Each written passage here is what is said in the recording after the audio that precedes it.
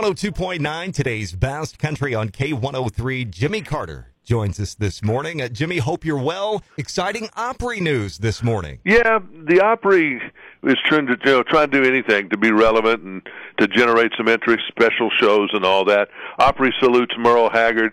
They're going to have some people come in for that. Marty Haggard, his son, one of his sons, will be there April 6th. The trick is, and nobody's really alive to say much about it, is that Merle didn't care much for the Opry, didn't care much for Nashville, and he rarely went. I mean, when he came, it was, he was there to see Ralph Emery generally or be on Ralph's television show.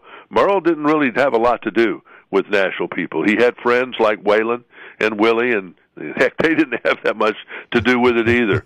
Remember old Waylon Jennings said CMA stands for Country My Blank. So these guys, they can capitalize on them after they're dead, but they wouldn't have looked at them twice while they were alive. Kane Brown did 58,588 last night at Rodeo Houston. That's 10,000 more than Maren Morris and about 1,000 less than Tim McGraw, 8,000 more than Keith Urban. So he did good. Not bad. He did okay, not bad. When I start looking at a lot of his songs, I like Short Skirt Weather and One Mississippi and Heaven and Famous Friends. He's got a lot of good stuff. He really does. He really does. Brad Paisley, he went to Billy Bob's in Fort Worth this week to play for the managers of the Sam's Club businesses, and he'll be in Vegas Friday and Saturday night with a one-man show. I know he was happy last night because West Virginia won in basketball. Carrie Underwood, she's going back to Vegas March 25th for 5 or 6 shows. Kelly Clarkson's divorce is over. Judge said it's over, so it's over. Can you imagine what the lawyers cost? That thing dragged on for months and months and months and months and months and months and months.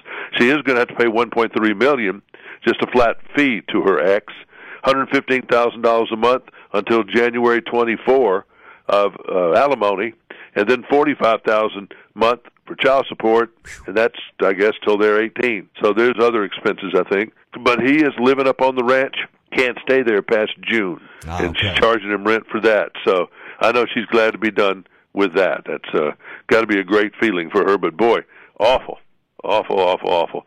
All divorces are bad, but boy, when you got money involved and property and kids and everything else, it's a lot worse. Well, then, and on top of it, just all of your dirty laundry is making its way out to the public. Yep, all of it's public knowledge, and people question why is that. Well, your tax money is paying for the court system, right? And so it's the state's business.